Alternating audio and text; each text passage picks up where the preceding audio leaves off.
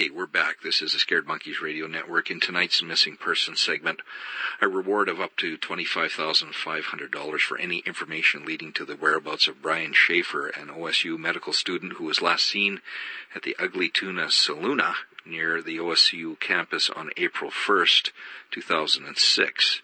At the time, Brian's date of birth is the 2nd of November, 1979. He was 27 years of age, approximately 6'2", 160 to 165 pounds, eyes hazel. He has a tattoo of Pearl Jam symbol on the upper right arm.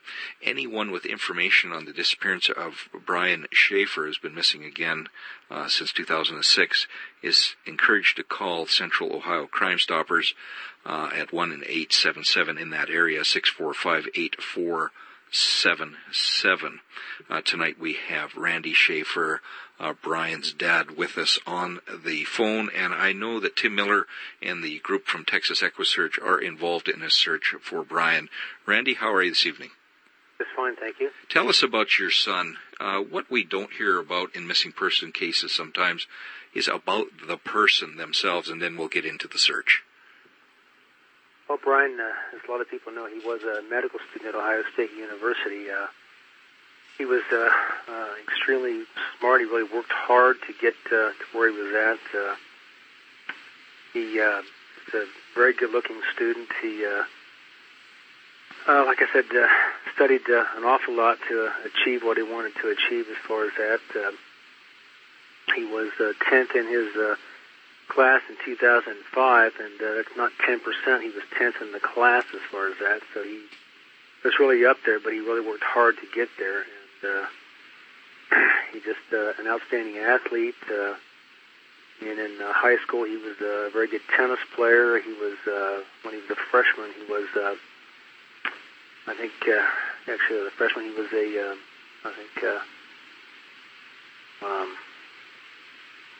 number 2 player as far as singles, as far as that, and he was number 1 player when he was a sophomore as far as that. So he was just an excellent athlete. He played baseball also somewhat. He was pretty good at baseball, but he kind of jumped around because he had so many different talents. He was what I call a natural athlete. He just excelled in anything he did as far as athletics, as far as that. And he said got into med school and was doing really good and everything. And then my wife, his mom passed away, and that's very tragic for both of us. Right. 2006, March the 6th is when she passed away, and then Brian came up missing 3 weeks after that. Wow. Tremendous stress for both of us. Wow. You know, it seems like when it rains, it pours. Let's go back to April 1st, 2006. When did you find out that Brian was missing? Well, Brian was supposed to come over to my house Saturday, which would have been April the 1st, and help me kind of clean house a little bit, and he had that in the back of his mind. And I ate dinner with him Friday night. We went to a restaurant in Reynoldsburg, which was the Outback Steakhouse that my wife and I went to for quite a few years as far as that. And for whatever reason, I wanted to go back that night with him and take him out to eat. And so he had that, definitely wanted to do that. And we went out to eat that night. And he gave me a little more comfort than what I gave him, because I was a little bit emotional that night, because it's Sure.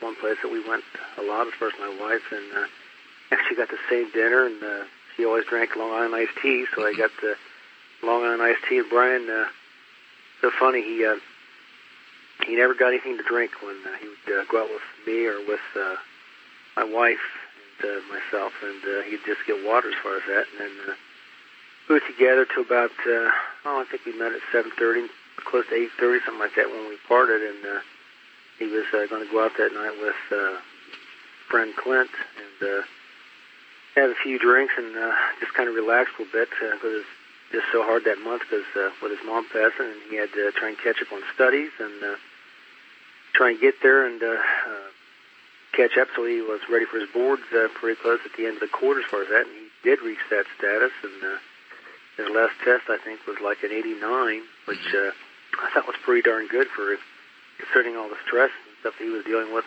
losing his mom and yeah, right. everything else. And he did achieve that, and he was ready to go for a vacation with his girlfriend the following week. And he went out that night. Was going to go out about I think about 9:30. Time he met up with those guys, and it was about when it started as far as that. And then all of a sudden he ended up at the Ugly Tuna Bar, and around exactly 1:57 in the morning. I mean, I held him down to the last minute as far as when things happened that he disappeared, and there was no trace of him meeting that establishment that night.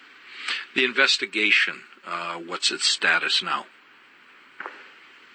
Well, I do talk to John Hurst, and I do talk to the detectives somewhat every once in a while, and as far as what they tell me, they absolutely have no clue whatsoever as yet as far as what happened to Brian at all. There's nothing to say that there was anything as far as any mischief or foul play, and nothing the other way to say that he just took off, which is one attitude that I get totally frustrated with. Right. Brian was, him and I were fairly close, naturally not as close as he was to his mom, but he loved his brother, and they were much closer after my wife passed away. So just to think that he took off, as some people would suggest every once in a while, he just needed time alone. This is no. He couldn't do that to me or to his brother. Have there been friends questioned? I've got some information here that there may be a friend that decided not to say much more about this whole case. As in his friend Clint? Is that what you're referring to? Right. Yeah, I don't know. He was there in the beginning, and he went, naturally, I think Sunday night we went out, we went through all the dumpsters, searching, just fearing that maybe somebody beat him up, and hopefully I might find him. So right. I don't think there's too many dumpsters that we missed that night until almost 2 o'clock in the morning. And he was with us throughout, putting up flyers and a lot of the things that we did as far as that. And then all of a sudden we did an interview with it was the Rita Cosby show, and he was on that show. He didn't like to do interviews, but he told me that but if you want me to, I'll do it. And I said, well, I'd kind of like you to do it. You were Brian's friend as far as that. So sure. So he did, and one thing that a lot of people were upset about was he kind of insinuated that Brian was a ladies' man. And I know Alexis, Brian's girlfriend, was very upset about that, because Brian really was not the ladies' man. He was just a good-looking guy that he was a magnet for females. Right. And when they take one look at him, and they come over and just start talking to him. And that doesn't mean that he was a ladies' man. No, absolutely not. And it's the investigation that's important in finding your son. Now, Tim Miller, my friend Tim Miller from Texas EquiSearch, is working with you and the law enforcement now in a search. Tell us about that. Well, I had found out about him just through Brian's website that a female had created in Louisiana, which is very good. And I read every response on that website. There's like 90 pages on it now. And someone is saying you need to maybe try this out as far as Texas EquiSearch. Here's the website to check it out. So I did do that. I looked at it on the internet, and you got to fill out a form, with the case number, which I had all that information, everything, and then send them a current picture of your son or daughter. And immediately after you do that, you're supposed to call them up, which I did. And it's a matter of a few minutes that let me get Tim Miller on the phone, So I talked to him immediately and said he would be up here in about 3 weeks.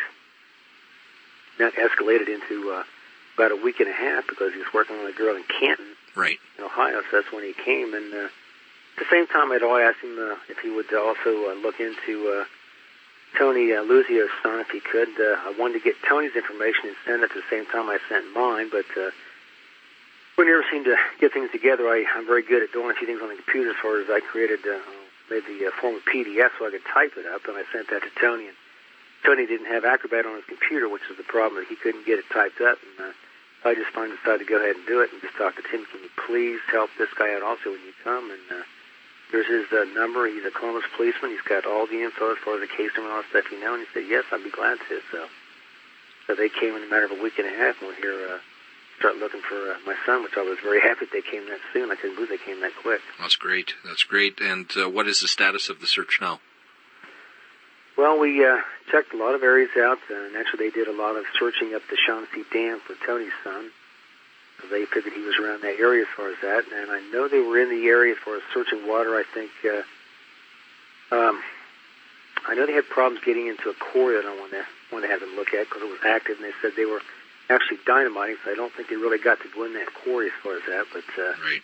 they pretty much, I know they checked plutonium. As far as land, we checked an awful lot Saturday and Sunday for just Brian, with probably a good 100 volunteers and people that just kept coming. And didn't really, luckily didn't find anything other than that they did discover some deer skeletons, I believe, and I think someone did mention a few human bones as far as that, but as far as I know, it didn't amount to anything. And so what we actually managed to do was just cover a lot of area and find some places that Brian was not. Right. Which I guess that's a good thing also. So, you know, there's some places we don't need to look anymore as far as that. But there were some areas that were, the brush was pretty heavy, and they're going to come back in November. And when things have lightened up a little bit as far as the leaves and you know, the brush and all that stuff, so that they can maybe take a little bit better look at some places and possibly even recheck a few areas as far as that. Well, you can't find better people than Tim Miller and the folks at Texas Equisearch. Randy, our thoughts and prayers are with you, and hopefully you'll get some answers regarding your son, and you're welcome back on this program anytime. Something I did want to mention as far as that was sure. It kind of bothered me somewhat, but in the early stages, you know, think that money would mean a lot as far as finding something, but Joe Bamana had put up a reward for Brian and add to the reward to make it $100,000, and it still didn't seem to help as far as getting any responses. But I just hope that didn't hurt anything too much as far as people out there, you know, that would, you know, if they know something, thinking that, well, here's a guy that was donating money to help in the search as far as that, and all of a sudden he's a fraud, right? Which he was, which upset me quite a bit as far as that somebody could do that and, you know, not follow up with it. That just it's kind of sick to me, really. Yep, but I know people in their hearts of hearts are wanting to help the best they can, and we'll keep doing what we can here on the radio station and have you back on anytime. I appreciate you guys so much, and thank you so much for doing it. Thank you, Randy. All Take right, care. thanks much.